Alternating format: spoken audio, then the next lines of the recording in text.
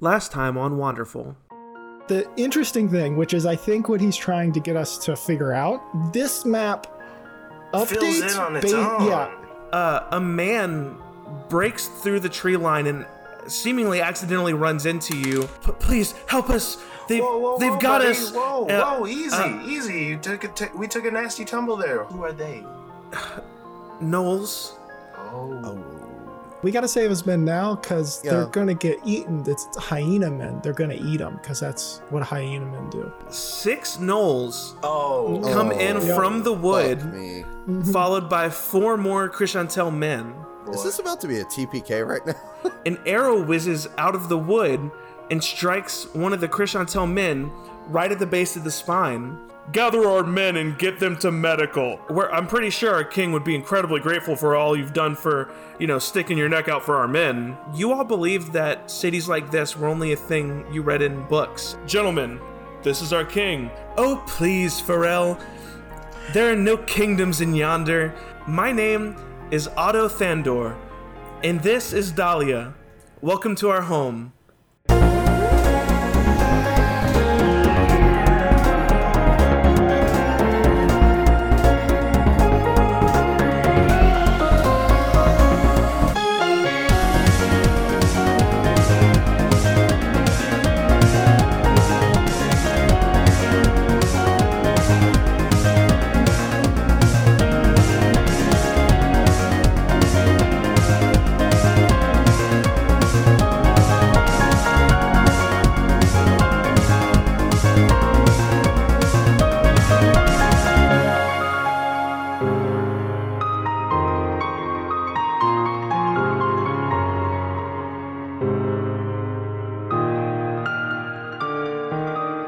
After the last episode, the 3 of you entered into Thandor, or were led into Thandor, and King Otto welcomed you with open arms, and you all were welcomed as guests. They threw feasts for you, they set you up with nice housing, and the 3 of you were just kind of enjoying the big city life. The Sex and the City music starts playing. Exactly. It's just like that. There's going to be tons of sex in this episode. I'm walking on the city streets and a car drives by and splashes my dress just before my big meeting. I hate when that happens. So it's been a few days. Y'all have just been, y'all have had such a crazy week that y'all have honestly earned a bit of rest. So a few days into your stay here in Thandor, you, Bon, are invited by the king to a private dinner. Oh shit! Really? Yeah, and you've spent some time around the king. They call him the king, but the king has insisted, I don't see myself as a king. King kind of he tries to not put himself on this pedestal, even though he is building a castle for himself. Yeah, he's literally building the pedestal and stepping on for sure. But he tries to he likes to keep an air of accessibility, if you will. He's the king of the people. He's the people's king. He's democratically elected. Oh man, not a monarchy. He wasn't born into this. They voted for him. Exactly. You're invited to a private dinner, and when you arrive into the dining hall that you've been in many times, you see the table is set for 3 people. Oh shit! And you enter in the room, and King Otto stands and greets you. He says, "Hello, Bon. Welcome. I'm so glad you were able to join me. I have quite the treat for you. I do believe. Oh, won't you sit with me?" Yeah, sure. I don't know if I'm underdressed. This is like a little private thing. Oh no. It's quite all right. And he pours you some wine. I assume Bon drinks. Yeah, on occasion, sure. Yeah, some wine. It's. Yeah, he's one of those guys that does the little swirlies with the glass. He knows what he's doing with the wine. He's got more wine knowledge than I do. So he pours you some wine, and just to set the scene, you're set on one side of the table. Across from you is an empty placemat, and at the left of you is the king. The king sitting at the head of the table. Do you have anything you want to say to the king, or are you just sitting there awkwardly waiting for him to say something? Oh no, I just. Well, so what's this all about? This seems a little intimate for some of our other gatherings, don't you think? What is this? He's a little flustered, I feel like. He's like, is this king taking me on a dinner date? No. Don't be bothered. I wanted to invite you here because, and he's interrupted by the large double doors that lead into this hall being swung open. Swung sounds violent. That's not necessarily true. They're just like pulled open, and Otto stands up. He says, "What timing?" He stands up and stretches out both hands in the stranger's direction and says, "Welcome, Aria." Two armed men, followed by a finely dressed, ornately jeweled person, enter into the hall. And Aria, who you assume to be the well-dressed person, bows slightly at you and King Otto before sitting at the table. I think I give a bow back, and I'm like, oh, okay. Yeah. What do they look like? What am I just because? Yeah. So jewelry.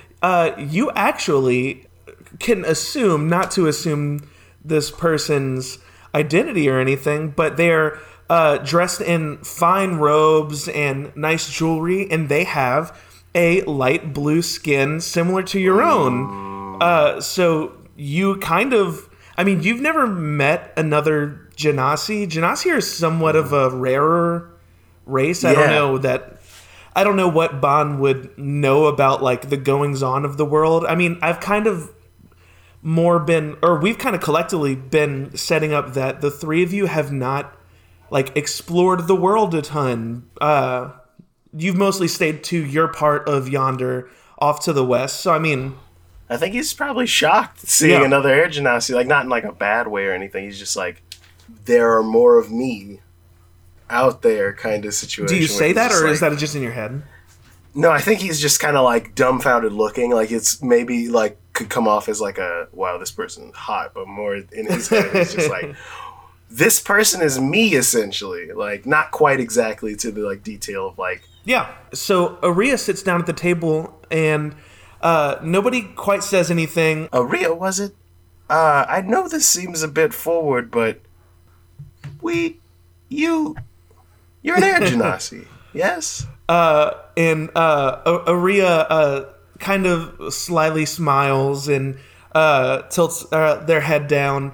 And King Otto, you look up, you notice King Otto's kind of like a little giddy in his seat. He chimes in. He's like, "Oh, this is so exciting. I've always wanted Thandor to be a place for people to come together. And now look, two Genasi in my town." And he's clearly trying not to be offensive or anything, and I don't know that you would come off. He's an ally. He's an ally. Yeah, I don't know that. I don't know that it would come off as offensive, but he's like, he clearly knows as well that Genasi are few and far between and are somewhat not revered, but like through their rarity, he's just excited to get to know. It's a new occurrence. It's like something that's like, it's like a celebrity but not a celebrity situation. Yes. You know. So he kind of collects himself and he says, "Anyway, I'm gonna leave you two alone to talk. I just was so excited to get to meet both of you, and if you need anything, give me a ring." And he gets up from the table and as he says, "Gives me a ring," he rings at a little bell beside the door he's walking through, and he walks out. Aria looks at you and says, "Well, sorry, I need to get a voice for Aria, I guess." Yeah. Looks at you and says, "Well, this may be a little weird, but Otto mentioned there was another Air Genasi around, and well, I just had to see it."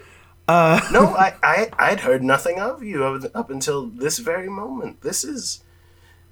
I have so many questions, but I also don't want to overwhelm you. No, that's quite all right. Where do you hail from? Where are we from? I guess. What are like? Well, Wow. I come from up north. I've known Otto for quite a while, actually. We met around the time he was starting Thandor, and I was I'm sort of a nomadic person. I like to see the world and meet people, and I met Otto, and I was passing through town, I should say, and he said that there was another Genasi, and I figured, why not meet a fellow kindred spirit, if you will. Of course, and you say, no, is there like a haven for Genasi, maybe, or some sort of city of people like us, or something? I know nothing of the world other than my two brothers who are comedically absent, and I've never even seen someone like me. So this is all just very well. Believe it or not, through my travels, I've only met maybe one other Genasi. I mean, the circumstances of our existence are a bit more, well, mystic. I don't mean to bloviate or anything, but no, I get it. There's a connection between us and the elements, and that says something enough. Yeah. Well, I mean, I guess I shouldn't assume. Yeah. Every Genasi knows our origins. Well, for sure. I mean, we do have a sort of connection that a lot of the other people of this world seem to lack. Legend has it that we are descendants of Jinn, which are, basically like mystical genies. I think I've read a children's book about that. A boy finds a lamp. Yeah, yes. Some questionable things. And there's a parrot, and is Iago a parrot? Snake. I think he's a parrot, which is so strange to me. That doesn't make a whole lot of sense, yeah. A tropical bird is in the desert. Maybe he's not a parrot. I don't know. He's a desert parrot. I've never read this book. Seen this tome. It was called Al-Adin. Al-Adin. Bon, this is such a unique experience getting to meet another Air Genasi. Might I ask, what would you say?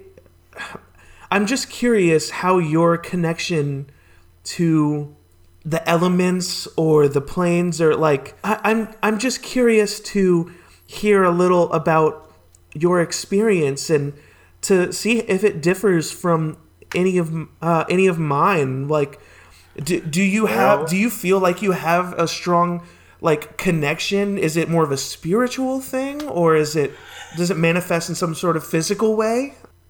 I am a cleric of the element of air and storms and things, but I don't know that it's a faith or spiritual thing. It's almost like a calling. I don't think spirituality has to be tied to some sort of faith. I don't think. Fair. I mean, I've always had an affinity for hearing what the wind had to say.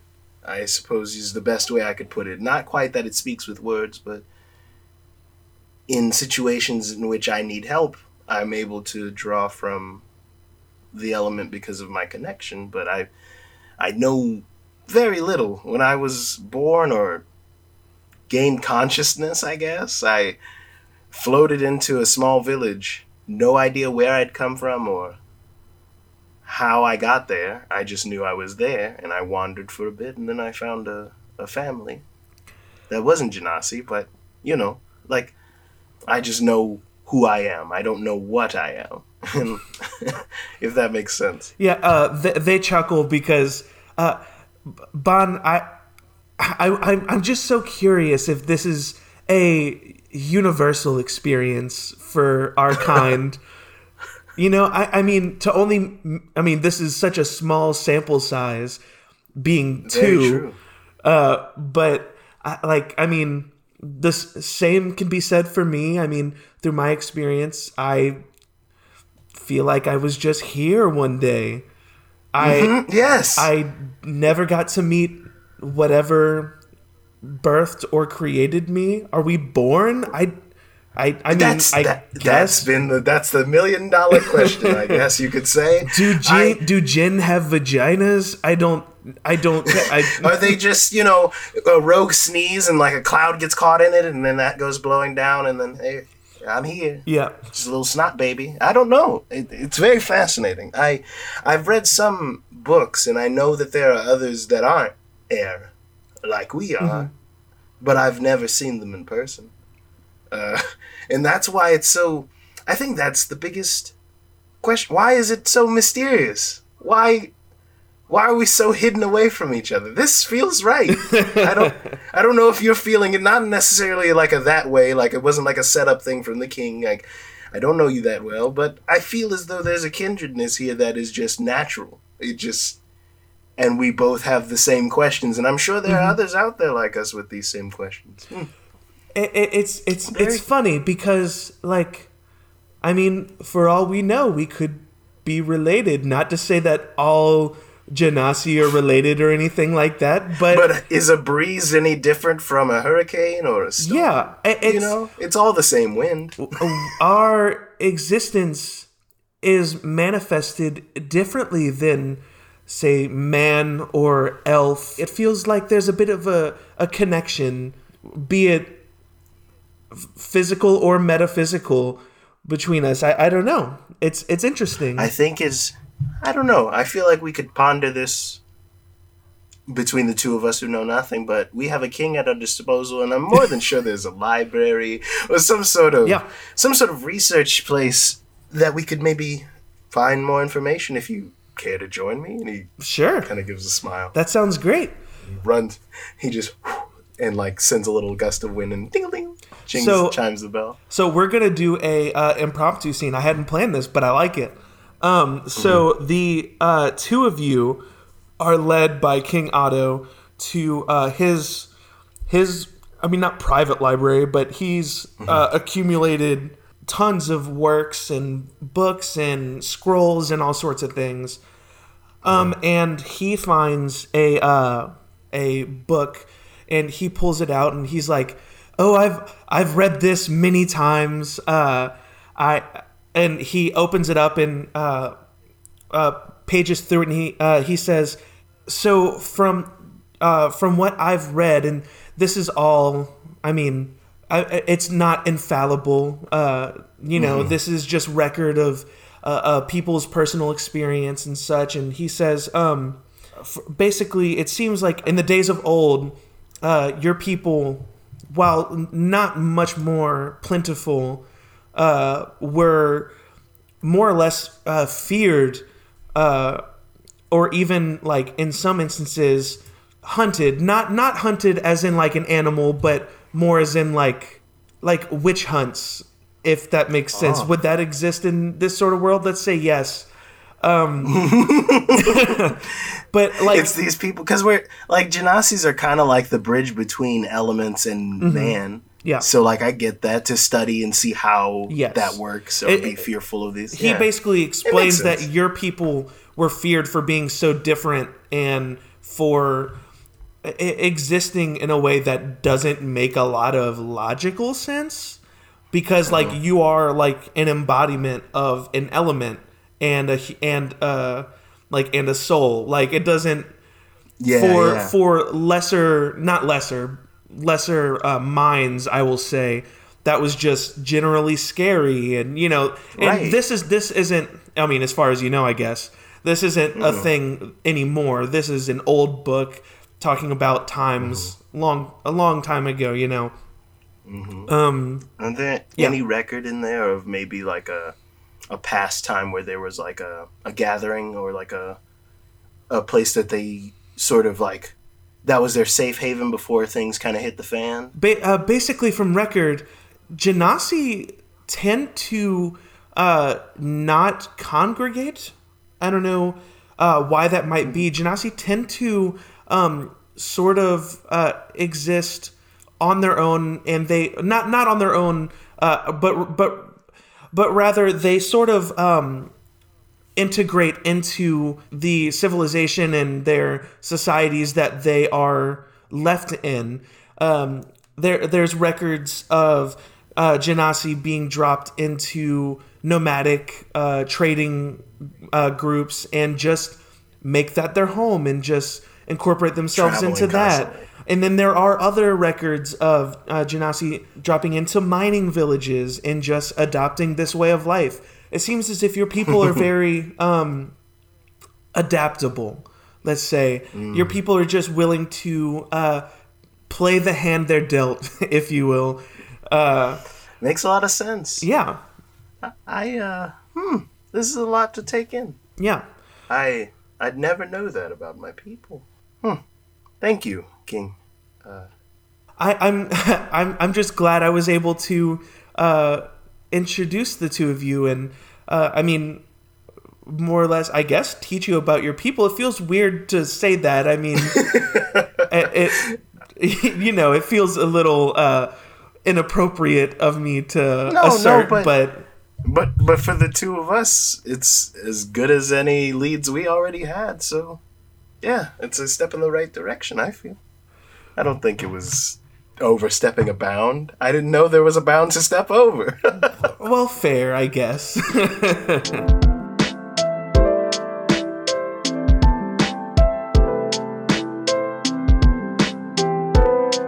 Carveth, you've come out of the last few adventures and battles pretty unpleased with your performance, which I say only from re-listening. It seems like you've been just something's not clicking. Yeah. Would you say that that's somewhat true? Oh, definitely. Yeah. I mean, I've written down the Acolyte of the Tide took you down pretty handily, and need we mention the close call with the Gnolls? Oh, for sure. Yeah. You have at the top of your list of priorities a visit to Thandor's monastery to, just reflect and try to maybe, learn something or figure something out. Maybe someone there can help you figure out what's off. When you arrive at Thandor's monastery, which I have in quotes, it's called MNSTRY monastery, but it's like hip. Oh, gotcha. You're surprised at what you see. The cache back in Mordell is what I believe you and Kyle have called your monastery/school back home cache. Y'all can never remember what the acronym meant, but that's what it is. I don't remember. I don't remember if y'all ever even told me. But the cache back in Mordell taught a single tradition, the way of the open hand. Here, however, you see signs in classrooms advertising traditions you didn't really know existed. You see way of Kensei, Long Death, Mercy, Shadow, etc. And it's almost overwhelming. And as you stand in the main hall of monastery, almost in a trance, pondering everything you're being forced to take in all at once, you're tapped on the shoulder. And the person says, excuse me, I'm sorry to bother you. And you turn and you see a tall and slender Sorial. I think that's how you pronounce it. Sorial are a humanoid race descended from dinosaur-like creatures. Oh, that's sick. I'm not gonna lie. I'd never heard of this race, Me but either. I was just looking through races and I was like, that's awesome. Yeah. I love it. Basically picture a Dragonborn, but Dino, not Draco. Yes. Malfoy? And they are, and it's a fin-head Sariel. So picture like, what are the dinosaurs from the Land Before Time? What's the one? God, Ducky? Is that one of them? Oh, Ducky. Was that his name? Wait. Yeah, I think so. They have a very sweet and welcoming face. They're an older Sariel. They say, my name is Bloom. I'm sorry if this is too forward, but it's not every day I run into another tiefling, let alone a tiefling monk. Bloom, it is nice to meet you. My name is Carveth. Yes, I haven't met too many tieflings before. Just Just the one, just my mentor. That's the only tiefling I've ever met before. Really? My partner, well, my old partner was a tiefling monk. She was incredible, but we went our separate ways years ago. Oh man, I'm sorry to hear that. Was it a mutual understanding of you guys splitting up? I mean, more or less. It was we just disagreed on too many things. They were she was a bit too closed off. She was so beholden to this one ideal. She believed monks should only study one tradition and didn't see the possibility in exploring other ways of thinking. She was locked into the way of the open hand, which is a good tradition. Like, don't get me wrong, it's a good one, but there's so much else to learn. Well, that's actually pretty interesting because, I practice way of the open hand, and, that's all my mentor ever taught me. So, I've been looking at this little billboard here, and I didn't even know all of these, different traditions existed. That's interesting. I mean, I can say from experience, like, you and I come from, let's say, a limited people. There's not, there's elves and humans everywhere around here, but you don't see a lot of dinosaur people or, what the fuck is demon a dinosaur? People running. Well, fair. You know what? What was your mentor's name, if you don't mind me asking? It's been a long time since I've seen her, but she unfortunately passed away. I'm sorry to hear that. A long time ago, but my mentor and my teacher, her name was Master Yomi. No shit, huh? Do you know Master Yomi? So Yomi kicked the bucket, eh? That's. I hate to hear it. I mean, I don't know what the odds of this are, but Yomi was my partner here. Oh. Well, not here in Thandor. Thandor hasn't been around all that long, but we went our separate ways a while back. I found my way here, and she ran off out west. I hate to hear that she has passed on. I'm sorry. I did not know that was your partner. I guess, I mean, that seems like we should have gotten that a lot sooner, but yeah, I guess. Well, I mean, I don't know how many female tiefling monks there are running around yonder, but yeah, that is fair. But yes, I mean, she was a great mentor, but I've really been struggling.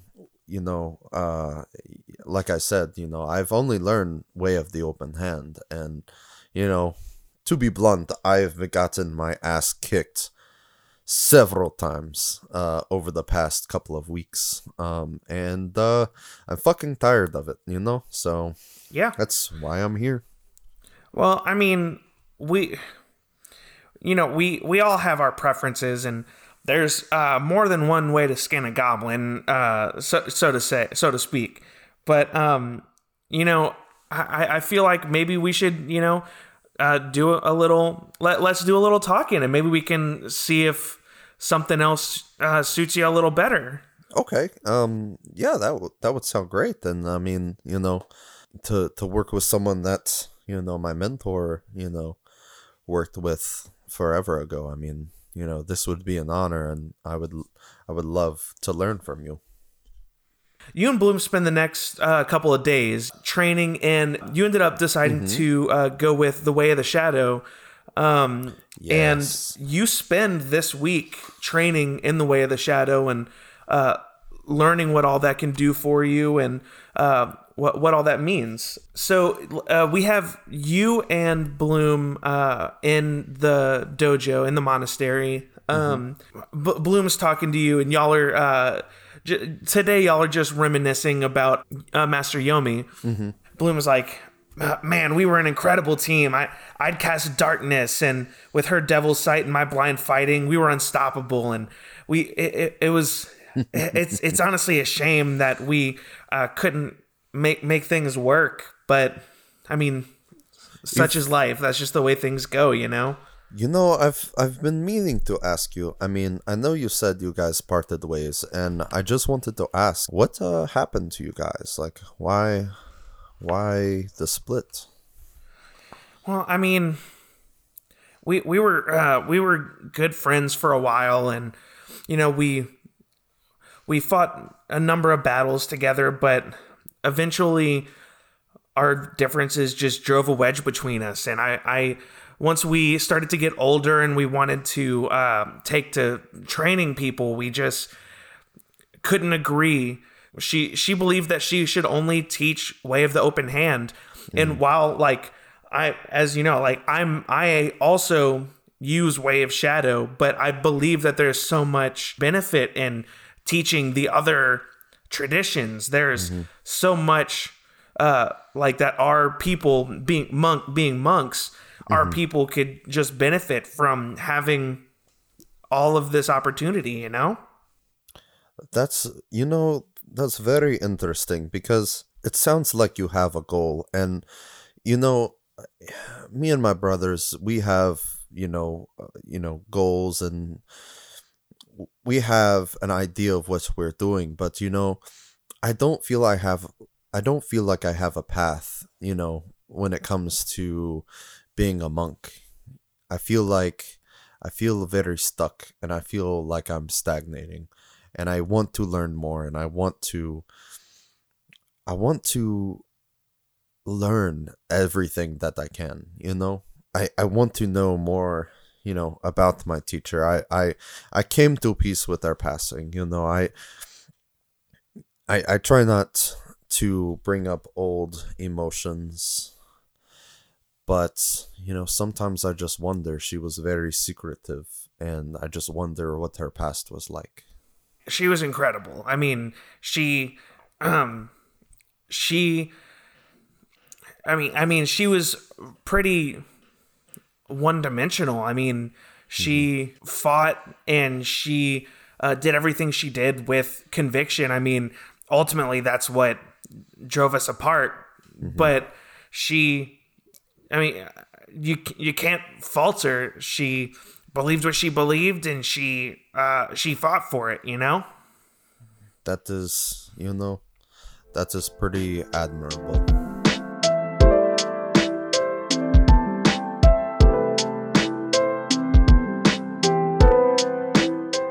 Okay, so Jeremy, to tell you basically what I have told or will tell the other guys, depending on when this is being recorded.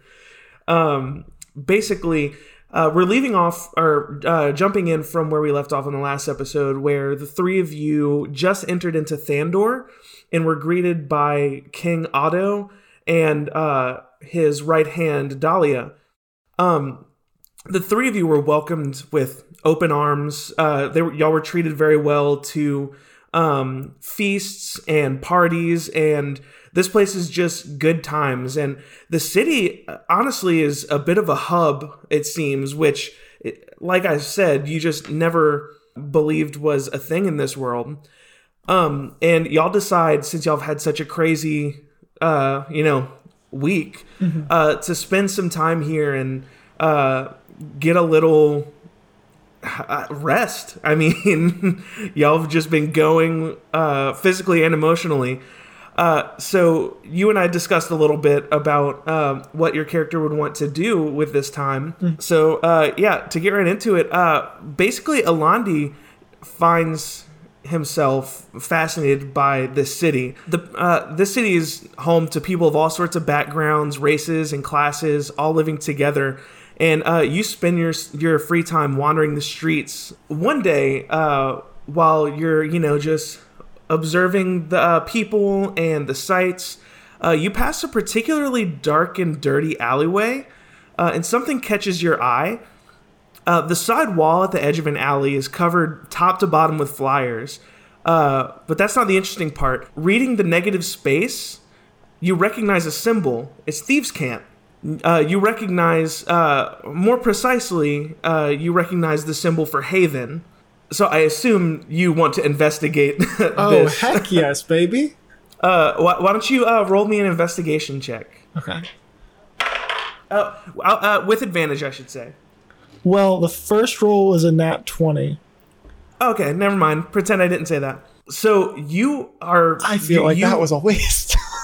Yeah, well... you shoot up to attention, and you immediately walk down this alleyway, and with ease, the Thieves' Cant definitely helps, but you find a hidden door in this alleyway that has stairs that lead downward. Do you go down the stairs, baby. I'm walking. I'm strutting down like I own the place, man. Yeah, so you enter into this building and walk down a stairway. As you venture further and further down, you start to hear a noise grow louder and louder, and finally, when you reach the end of these stairs, you enter into what appears to be some sort of underground tavern. Above the bar, you see a large sign with what you assume to be the name of the place, the Underworld. That's a good tavern name. So, just wait. So here in the Underworld, you see a number of people, probably like 5 to 6 other patrons. You see a female dark elf bartender tending the bar, if you will, and you see what appears to be an orc bouncer. I have an important question. So we haven't clarified this or not. I'm a half drow, which is dark elf. So I'm a half dark elf. Have I seen other dark elves before? Or is this the first time that I've actually seen a dark elf? I think it's not unreasonable that you might not have seen like one or two. But I mean, I don't necessarily, unless you disagree. I mean, it's your character. I don't think it's like the craziest thing. I don't think you're like, oh my god. But I do believe that there would be some sort of like, oh, I want to go speak to that person. you know. And just to clarify, is the orc like bouncer? He's just hanging out around, right? Yeah. Okay. Yeah. He doesn't look like he's like checking the door. He seems like he's there in case things get out of hand. Yeah. In case one of the patrons, get a little too riled up. I got you. Yeah. All right. Alande is gonna walk up to the dark elf bartender then, and just be like, fucking pulling out a Alande voice. Remember Boston Dracula. Yeah. So how's you doing this fine evening, madame? I'm fine. How are you? Sorry. That was just a kind of weird greeting, I guess. I tried to be all clever and fancy. What's up? Hi, can I get you something? I'll take a drink, but I'm more interested in information if you have it. Yeah. What can I help you with? So, I have not met too many of our kin, and I was wondering if you had heard of anyone, who has a tattoo or a marking like this, and then I'm going to draw the that birthmark I have. Yeah. I actually wanted to ask you this the other day. Is your birthmark visible, or do your clothes hide it? No, it's hidden, because it would be, it's like on the back of my right shoulder blade. So like I could easily show it, but usually most shirts are going to cover it up. So you're going to draw it for her then? Yeah. All right. So she takes a look at it and she's like, "Oh, I can't say that I've seen anything like this before. At least it's not, to my knowledge, anything, dark elf related, I suppose. I mean, I guess it could be. It's just not that I know of. What's your name?" Name's Alande. What about you? Sorry, my name. very rude of me not to ask. You guys don't like to ask names. It's okay. My name is Dundai. It's nice to meet you, Alandi. Yeah, I'm sorry. I wish I could be of more help. It is nice to see you, though. We don't get a lot of our kind around here, so it's nice to meet you. Where are you coming in from? I'm coming in from a little town, Mordell. It's across the forest. I'm not sure if you've heard of it. We didn't hear this town, but here it is. Yeah, I don't. I've not gone much farther west than here in Thandor. I'm from the east myself. Well, I guess I'm, from the underworld, as you know, but I've been here for a little while, I suppose. Well, then maybe, and as I said, I apologize for earlier. I know very little of our customs. I was orphaned, so I am just a curious person when it comes to that. So I apologize for putting you on the spot like that. No, you're okay.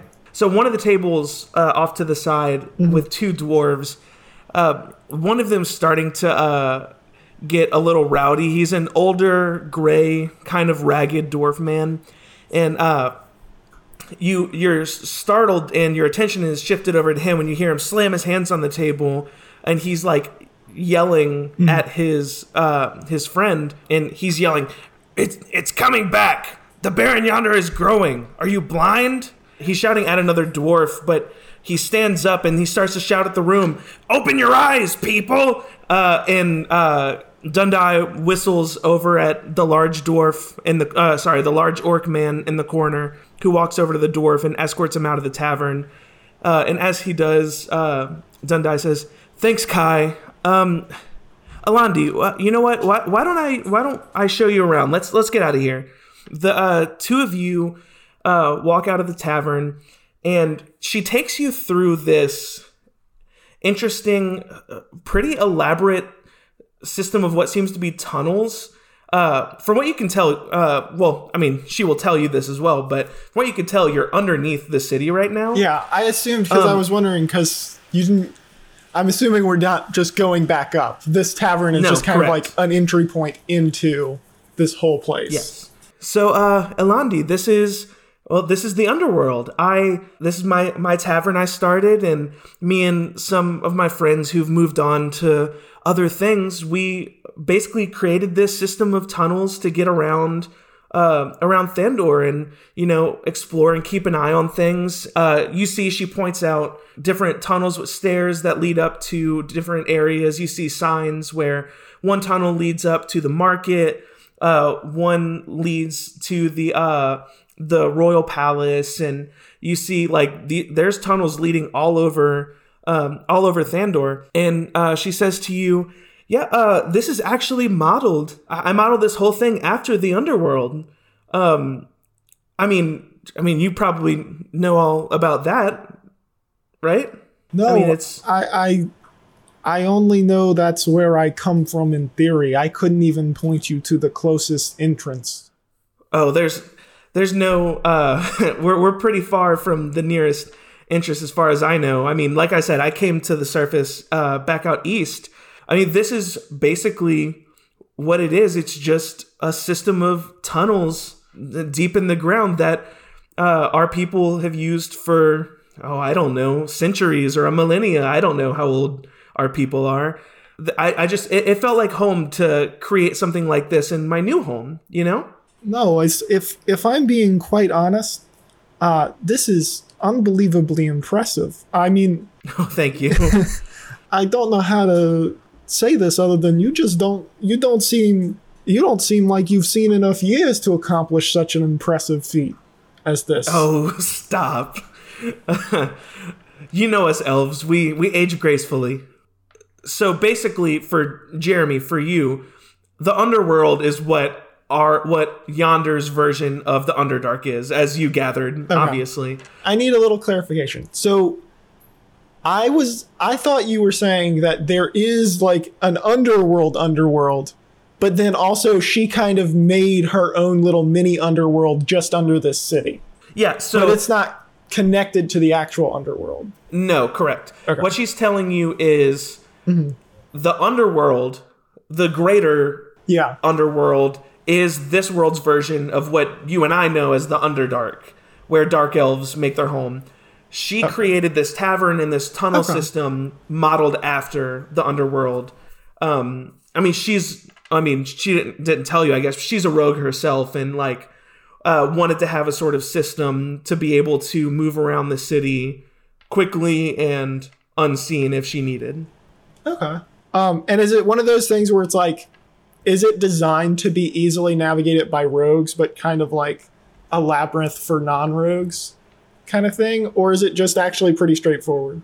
Or is it like mall signs? Yeah, it's mostly straightforward, but it is very big. Like, it's impressively big and deep how vastly this was built. So it's not necessarily a maze in the sense that, like, if someone found their way down there, like, if they could find signs that tell them, like, oh, this is leading to this, but they could get lost with how big it is. It's a maze as in, like, it's a big city maze. Yeah, right.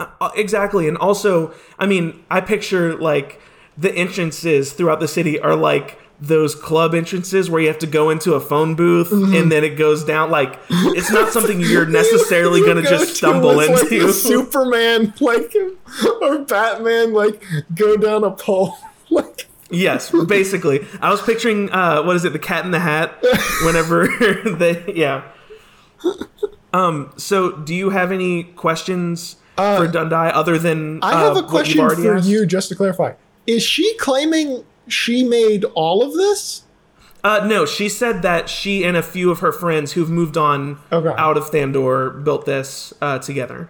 Okay, but she's still like, I've just accidentally met like the boss of the underworld here. Yeah, I mean, she didn't like make it sound like a ring of people. Like, I think I more wanted her to come off as like, she owns the tavern and like she had a hand in building the place.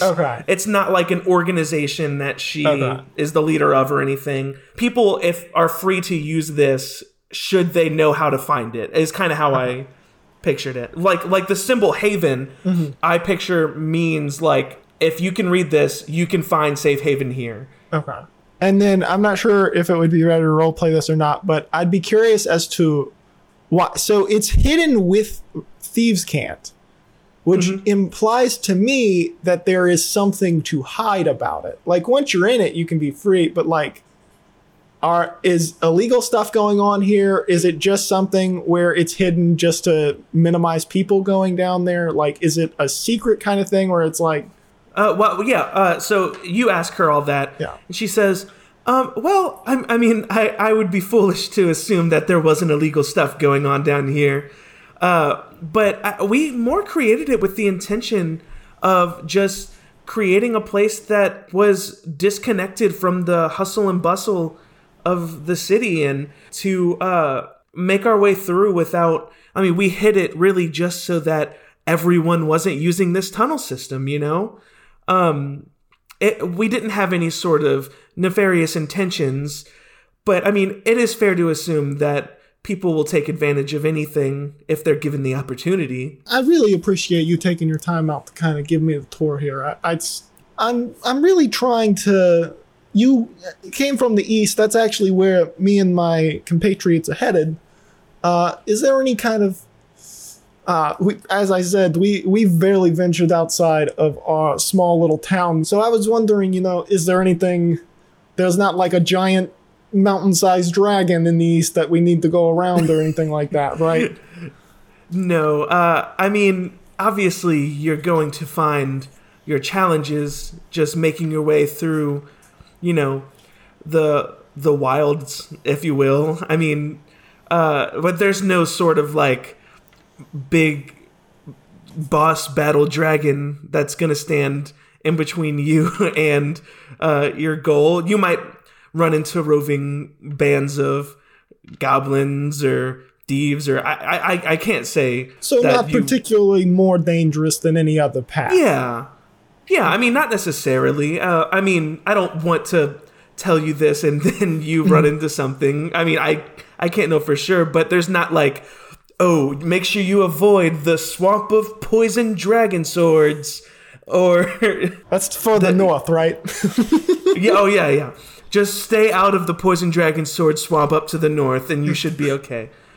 Well, I appreciate it. And hey, while I'm in town, if your bouncer isn't around or you just need extra hand, I'll be happy to help. You've been kind to me. I want to spread that generosity back to you. Well, I appreciate it. You're welcome at my tavern anytime. All right, and then I'm going to fuck off. Oh, also, I forgot to say, I don't know if I'm going to actually put it into the episodes, but I named all of the little storylines I'm doing with you guys. That storyline was titled Underworld, starring Milandi Jovovich. Because Mila Jovovich. Anyway, I just wanted to bring that up.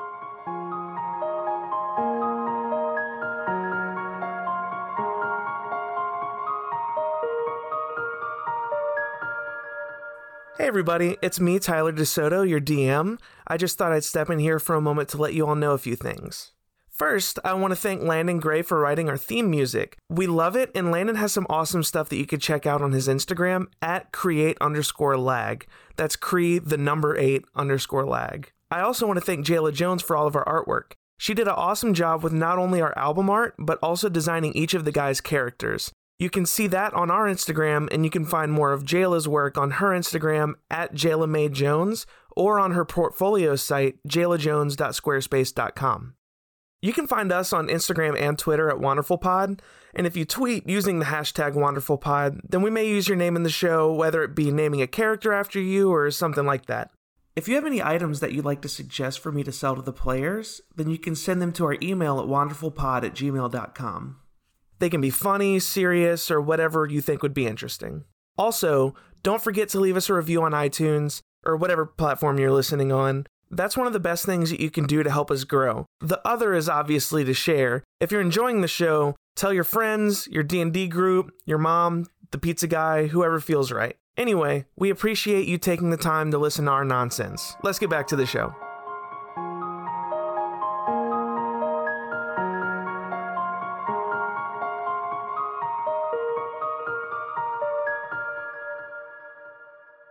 Basically, the way Wave Shadow works is you can now, which I don't remember what you got for Way of the Open Hand, so we need to make sure we remember that you don't have that or you won't have that going forward. Yeah, I could switch it over really quick. Cool. Basically, you will have, you'll still have your key points, but you can choose to use 2 key points to duplicate the effects of Darkness, Dark Vision, Pass Without Trace, or Silence, and you gain the cantrip Minor Illusion. Hell yeah. And then at different levels, you'll gain more abilities. You've been training under Bloom for about a week now. Training and hanging out. The two of you have been getting along swimmingly. But today, whenever you show up to Monastery, the lights are all dim. I mean, you have dark vision, so that's not a big deal. But all the lights are dim, and when you walk into the dojo, you see Bloom on the other side of the room, on their knees, facing the back wall. What are you doing? So he's just on his knees, facing the back wall. And this isn't like the dojo. This isn't like Yeah. So and just to be like clear, he is like facing away from me. Yes. Okay. I think he's gonna try to be stealthy and kind of make his way over next to Bloom. Okay. Roll stealth. 22. All right. So what are you trying to do? I'm gonna stealth up like kind of closer up to Bloom and kind of see what he's doing. I'm gonna try to see what he's doing as well once I get a little closer. Bloom is literally just sitting there facing the wall. Okay. I mean, it seems like they were like waiting on you. Okay. Does it look like he noticed me? I mean, with a 22, I'll say no. Okay, got you. About how close up do you think I could get? I say you can probably get within like striking distance. I don't know what you're planning on doing. Okay.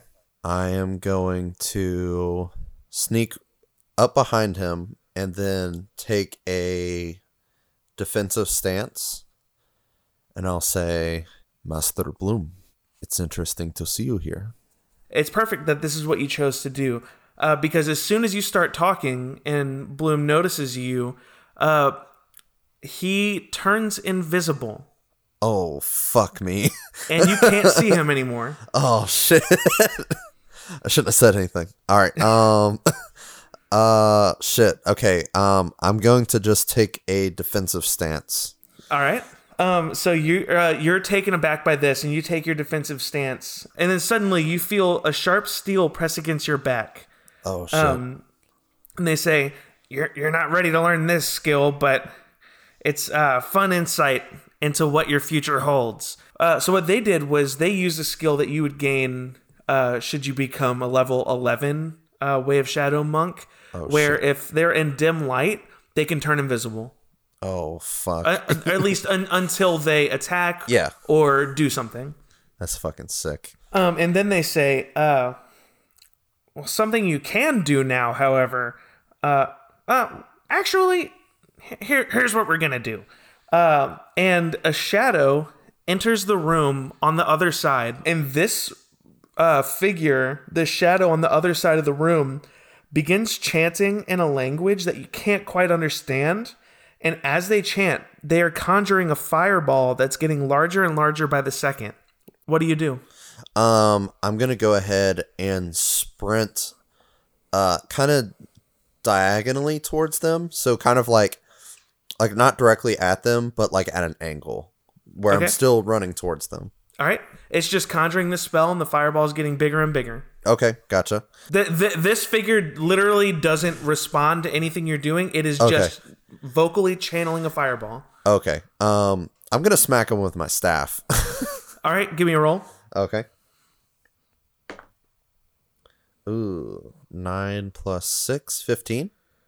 Yeah, so you smack at this figure, and its form dissipates, and then about 3 seconds later, it reforms and starts channeling fireball again from the beginning, though. Oh my god, okay. And then you hear Bloom from the other side of the room say, I thought you were trying to move away from Way of the Fist. I mean, you're not even thinking about what we've been training this week. I'm gonna get behind the shadow. I'm assuming it's not like an actual person. It's just kind of like a shadow figure kind of correct person. But it is conjuring a spell. Yeah, so I'm gonna move to their blind spot, and I'm going to use 2 key points to cast Silence. Now that's thinking like a shadow monk. And you remember from your training this week that Silence makes spells that are casted verbally impossible to cast. While I don't, in our campaign, I don't make casters worry about components and stuff, because, I mean, that's boring for a podcast, I would say. Things like whether or not they are verbal. Yeah. If you want to check if a spell is being casted and you see a situation and you find out that it's verbal, you can do this to stop that person from casting spells. Hell yeah. Bloom comes up to you and he says, now there's a lot of ways to take advantage of our abilities. For instance, like you just did, I learned blind fighting as a way to take advantage of other people's weakness if I cast darkness. Your Master Yomi had Devil's Sight and could see through the darkness. There's so many creative ways to take advantage of our capabilities, and I'm sure you'll figure out your own version of whatever we can do on your journeys.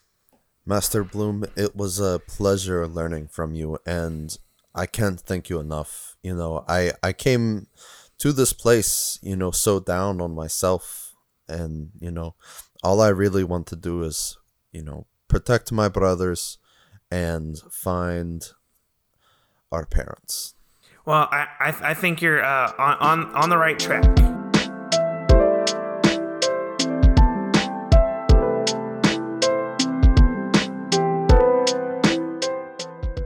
So, Alani, you spent a significant amount of your time in Thandor getting to know Dahlia and her friends after that exchange. Like, oh yeah, this seems like my kind of place. Yeah, you found all of them to be incredibly pleasant and welcoming and just kind of like very hospitable. You also start learning from her and her friends. However, something she learns from you pretty quickly as you've spent time together is she learns of your struggle with your new elemental powers. And she introduces you to her friend Andrea. Andrea is a sorceress who's gone through a similar thing in the past, and Dundai is convinced that Andrea might be able to help you at least better understand, maybe even gain a little bit of control of your powers, if you're interested. Oh, no, that sounds wonderful. Dundai leads you to Andrea's, her office.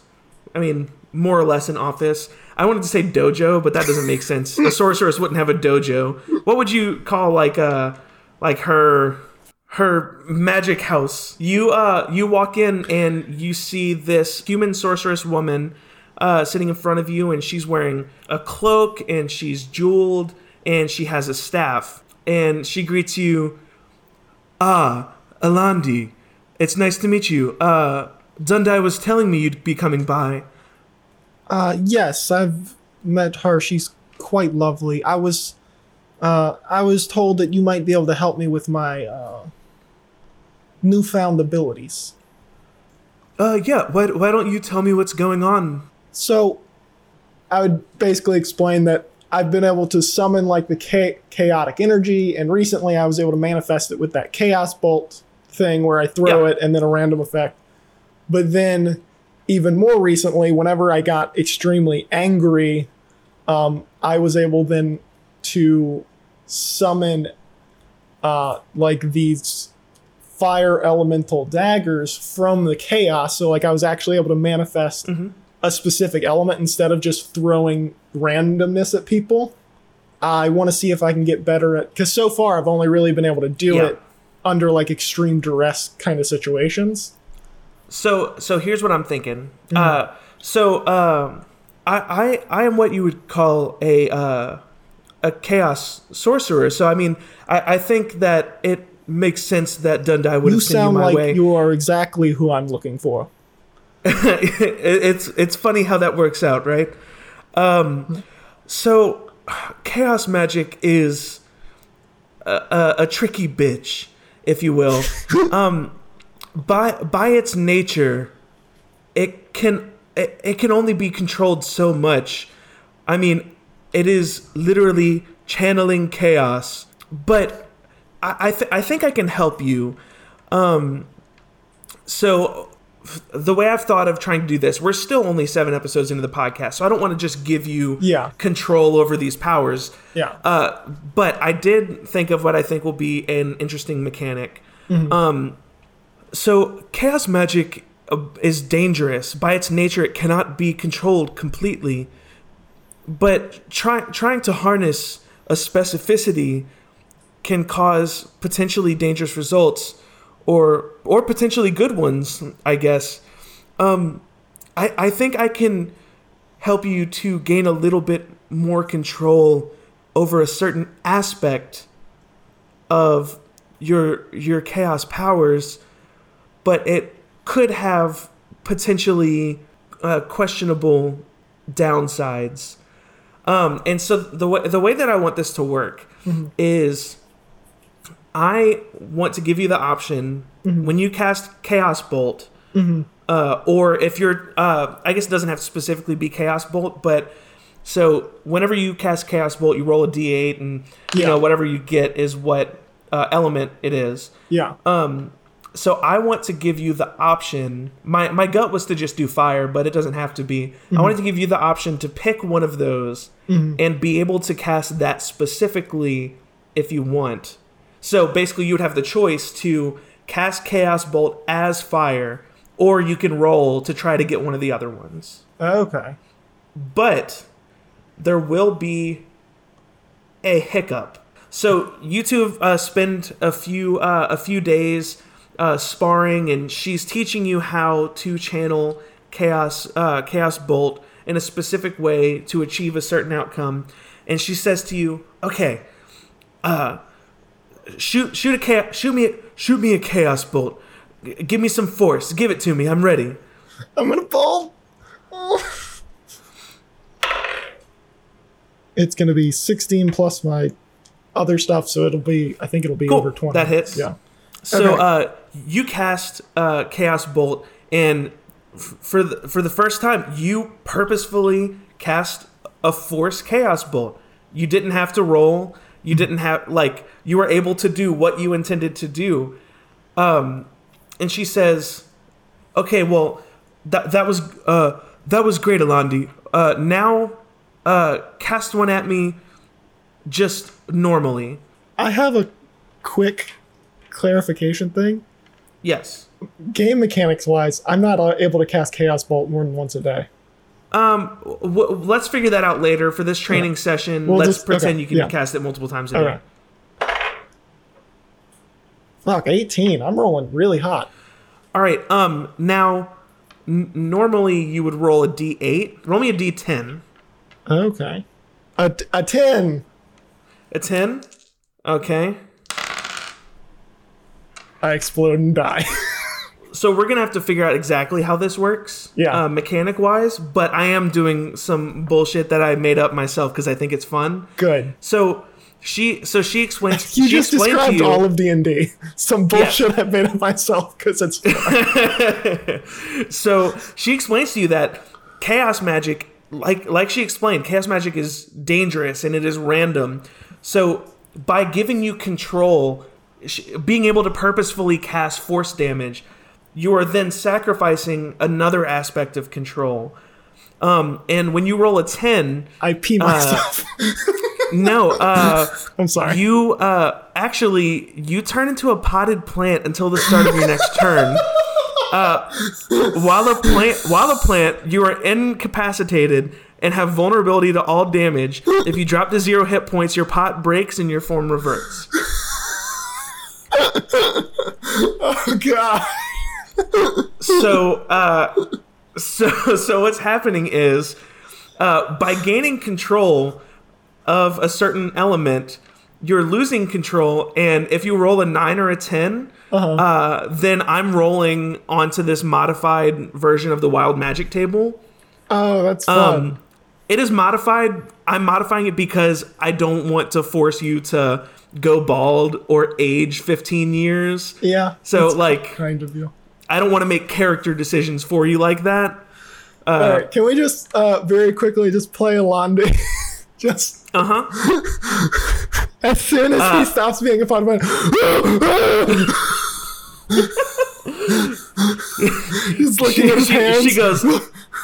She goes. I was worried this would happen. I'm sorry. I would have warned you, but it wouldn't have been. I'm sorry. You were worried I would turn into a potted plant? That's a very specific worry. Well, I guess maybe not that specifically, but it is one of the more hilarious outcomes that I've seen happen. And she's laughing to herself because it's hilarious. I'm checking myself for chlorophyll right now. What? I feel like you didn't explain something, or I missed it. Well, that's why we're doing this. So basically, you have some control and you lose some control. That's the nature of chaos magic, baby. Does she finger guns away? Just into the shadows? She finger guns the hell out of you.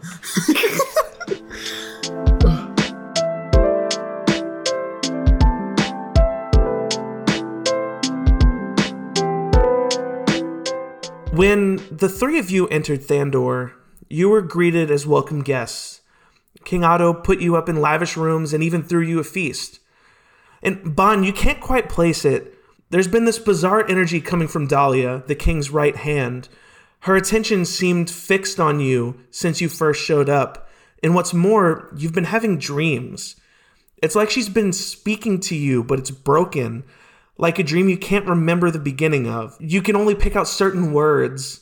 Enlightenment. Ignorance. The moment. And darkness. and like you just can't. None of it makes sense. You can't. You can tell there's something being said to you. You just can't piece it all together.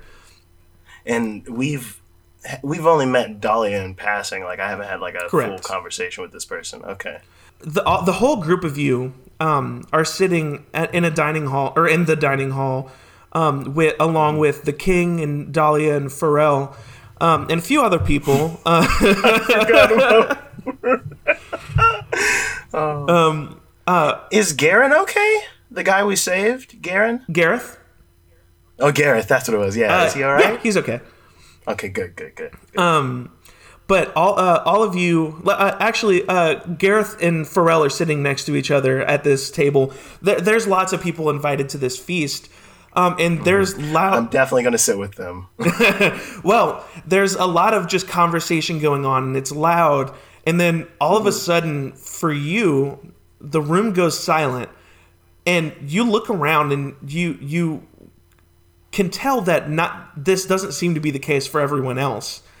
Then you start to hear whispers, and I need you to roll a wisdom check with advantage because of Sarah's wisdom. Sarah, is that right? Yes. Okay. Sarah, definitely need that. It was Sarah's wisdom. Yes. So that is 12 plus 5 with that advantage roll. That's 17. Sweet. Okay. So first roll was a 5. You focus your mind, and you're able now to make out what you feel like has been being spoken to you, and you notice Dahlia. Her eyes are locked on you, and you hear, "The path to enlightenment is clear. It is our ignorance that is keeping us from seeing. The moment I laid eyes on you, I knew a darkness looms over you. You've seen it. Whether you knew it, I cannot say, but you have seen it. If you seek answers, come to my quarters this evening." And all of a sudden you can hear everyone again uproariously enjoying each other's company, and everyone else is none the wiser to whatever you are experiencing. I think I just kind of like shake my head and kind of come back to, and I'm looking at Gareth and Pharrell talking or whatever. Hey, Gareth. I don't remember Gareth's voice. Yeah, what's up? You healed. Your voice sounds different anyway. Oh yeah, that was just my pained voice. Wounded voice. I don't remember what he sounded like. Would you be able to? I think it was just like a generic kind of like calm, knightly voice, like a little proper, but not quite. Okay. Cool. Would you? If this is too much, please feel free to say no. But would you accompany me? Not to where I'm going, but to kind of just keep an eye out. Yeah. What can I do for you? I was requested for a meeting with. Are you waiting till the end of the feast for this, or are you doing this right now? I figure, yeah, we would just mingle. We can mingle here, but I'm going. I have a meeting with Dahlia, and I don't know. Something just seems off. I'd like a little extra eyes outside of the prize, if that makes sense. Yeah, sure. I can come with you. At the end of this dinner, you and Gareth walk. Gareth really more or less leads you to Dahlia's chambers. Do you want him to stay outside or come with you? Stay outside, okay. Yeah. No, stay outside, yeah. If you could just wait outside the door, and if anything sounds a little amiss or iffy, maybe we should have a code word. If you hear me say chrysanthemum a lot, that means I'm about to die. I feel like if you said chrysanthemum to me, I would have assumed you were about to die anyway, but sure thing. It's a weird word. I'll hang out here. All right. And I kind of give him a tap on the shoulder, and I knock. Yeah, so this place is relatively unoccupied. There's no guards. There's no fanfare. And would you say it's farther out from the main sort of area where we were doing the feasting and things? Yes. In fact, Pharrell had invited you to a bit of an after party that they were throwing, but you definitely felt that this was a more pressing matter for you. I think secretly I was like, I'm trying to bang Gareth. Just give me a few. Cool. But you arrive at Dahlia's room, and so it's not actually a door It's it's like curtains that like cover the doorway. You know, like he just knocks on the fabric and just kind of pushes his way in. Excuse me, hello. He's you just get the vibe that you're welcome. Okay. It feel like the room feels like that. Okay, that's it. Even with that being a welcoming thing, is something about it's a little creepy. For sure, it's a little creepy. It's a little creepy. Yeah. But you walk in, and Dahlia's room is pretty much as you would have expected. There's various intriguing items strewn about. There's tomes piled on the desks, and a small table at the center with no chairs. And Dahlia sits at this table cross-legged on the floor, and she notices you and stands up but says nothing. She just walks over to you and places a hand on your forehead. Suddenly, you have a vision. It's the same vision you had in the Den of Tiny Thieves. 3 cloaked figures huddling around the Acolyte of the Tide. They notice you, and the vision ends.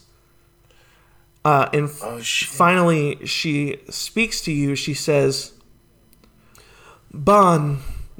Nope, that's not it. I like it. Yes, like breathy and good, like very dramatic and breathy, yes. Bon, you have a sort of scar.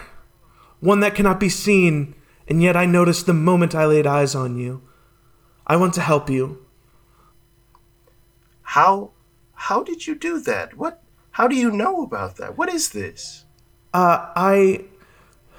Some consider me to be an oracle. I want to help. I want to help you to see clearly. A lot. That was a lot, is what I'll say first and foremost. That was so much. You've been sending me cryptic dreams. You just made me have a vision of a very traumatic moment in my life, and you want to help me. What is that? Who are they? I needed to make sure that you have the capability to see clearly. I was sending you these messages, and I needed to know that you could interpret them.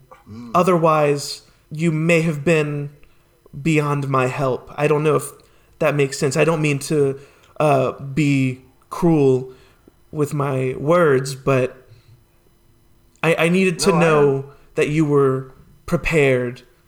And that all depends on what that entails. Who are those robed figures? Why did they come to me and not my brothers?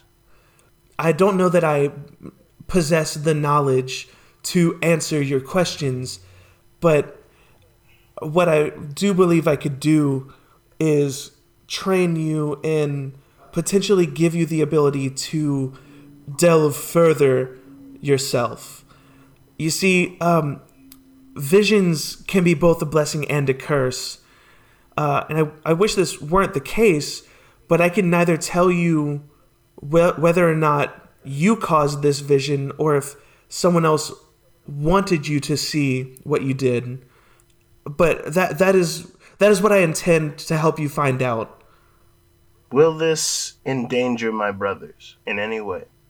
If I continue down this path of knowledge that we both know nothing about, but you seem to know more about? Not in and of itself. The pursuit of knowledge always lends to a potential danger. Just in and of itself, the quest to know more is so enticing.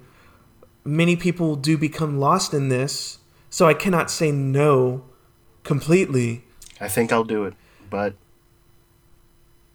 I reserve the right to pull the cord on this and bounce the second it gets hairy.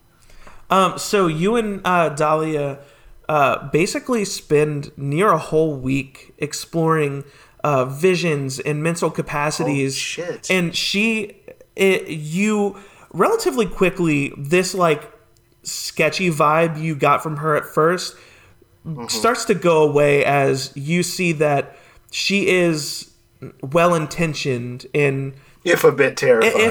I mean she is a mystic, she is an oracle. Like, this is kind of an intimidating person, and I mean, you quickly learn that like the king has her as his right hand for a reason. She is incredibly powerful. So through this week, she would. Is it like strenuous to do this for Bond? Would you say this is like this, a new sort of training almost? I think this is an emotionally and even spiritually and mentally taxing week. Yeah. But the more time you spend with her working on this, the more you kind of are able to tell, like, this is important. Like, especially because I think you would. That vision you had was, I mean, I don't mean to speak for you, but it was like keeping you up. It was keeping you up at night. I mean, no, this is definitely something that like affected him, because like he didn't know if it was like stress related because he was freaking out and having like his like moment with him and his revenge plot. Yeah, you know, I feel like he's definitely like through all of this having to relive that. It's like a weird therapy almost. Yeah. So throughout this week, she would your training sessions basically looked like she would induce a vision in you, and you would attempt to gain control over it. And it took a while, but you started to get the hang of it. She says to you, Bon, the last thing you must know is this. The being that causes this vision is ultimately in control. If you caused this vision, whether intentionally or not, then you can gain full control. However, if someone else gives you this vision, the best you can do is escape. Unless that being allowed you to gain control. And suddenly you're having a vision. You're standing in front of a fountain, and you could hear someone doing something behind you, but you can't turn around. You feel like you did in that vision before, where you can see what's happening, but you have no ability to move and no ability to interact. Give me a wisdom check, once again with advantage because of Sarah's will. Thank God. Okay. That is a 22. A 22? 17 plus 5. So you try your hardest to gain control, and you immediately wake up. The vision ends, and she says to you, you see, you were able to take control, but the vision ended. The vision only ended because I did not allow you control. You were able to come out of this. Let's do it again. And suddenly you're having a vision again. You're in front of this fountain, and you're unable to move. Roll me again. Okay, that's the first one, and then that is 24. This time you take control, only you don't wake up. You feel like you have the freedom. What do you do in this vision? I don't fully turn, but I turn my head and kind of look out of my periphery at whatever I can see to try and not make whatever it is aware that I am conscious. Okay. So you, why don't you roll stealth with disadvantage? Okay, yeah, because, like, I wouldn't have that much control, because that's the whole point, yeah. Okay, oh, boy. That is 8. An 8. So, you turn around, you try to be definitely sneaky. Straining really hard. Yeah, you're trying to be sneaky with it, but as you slowly turn to see what's going on behind you, Dahlia is standing there directly in your face. And once again, she touches your forehead, and you wake up, and you fall backwards, having taken 16 psychic damage. Oh, shit. And she says to you, I'm sorry, Bon. While perhaps cruel, this was, I thought, the best way to display the danger of what we're doing. And she heals you back to full. She says, I allowed you control, which is great for you. You're free to explore deeper into what you're seeing and what's happening, but you're vulnerable. There are only 2 reasons you'd be allowed control: ignorance and, well, a trap. It is possible the being that casted this vision didn't know how to keep you out of it, but it is quite the risk to attempt control. She says, I want you to take control of this vision. I'll come with you. It is risky. I can come with you into this vision. I should be able to protect you from most things if they go awry, but I feel that this vision you had is too important to just ignore. I don't know why. I just know it is. I think Bond like kind of sits up and wipes the blood from his nose from the psychic damage he just took, and is just like, no, I want to do it. You want to do it? I want to learn how to control this. I want to do it. Okay.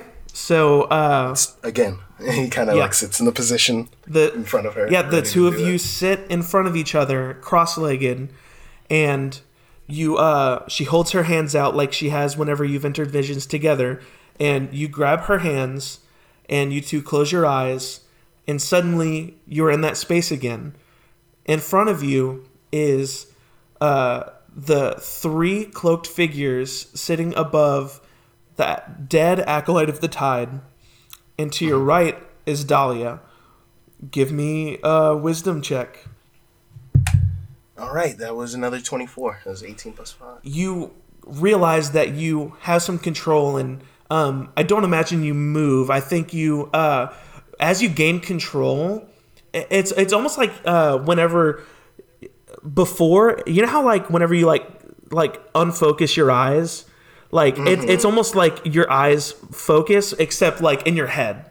I don't know if that makes sense. Yeah. I get what you mean, like, where it's, like, blurry and then it goes to a more clear picture as you, like, realize that you can hear these three beings speaking now that you've gained some control.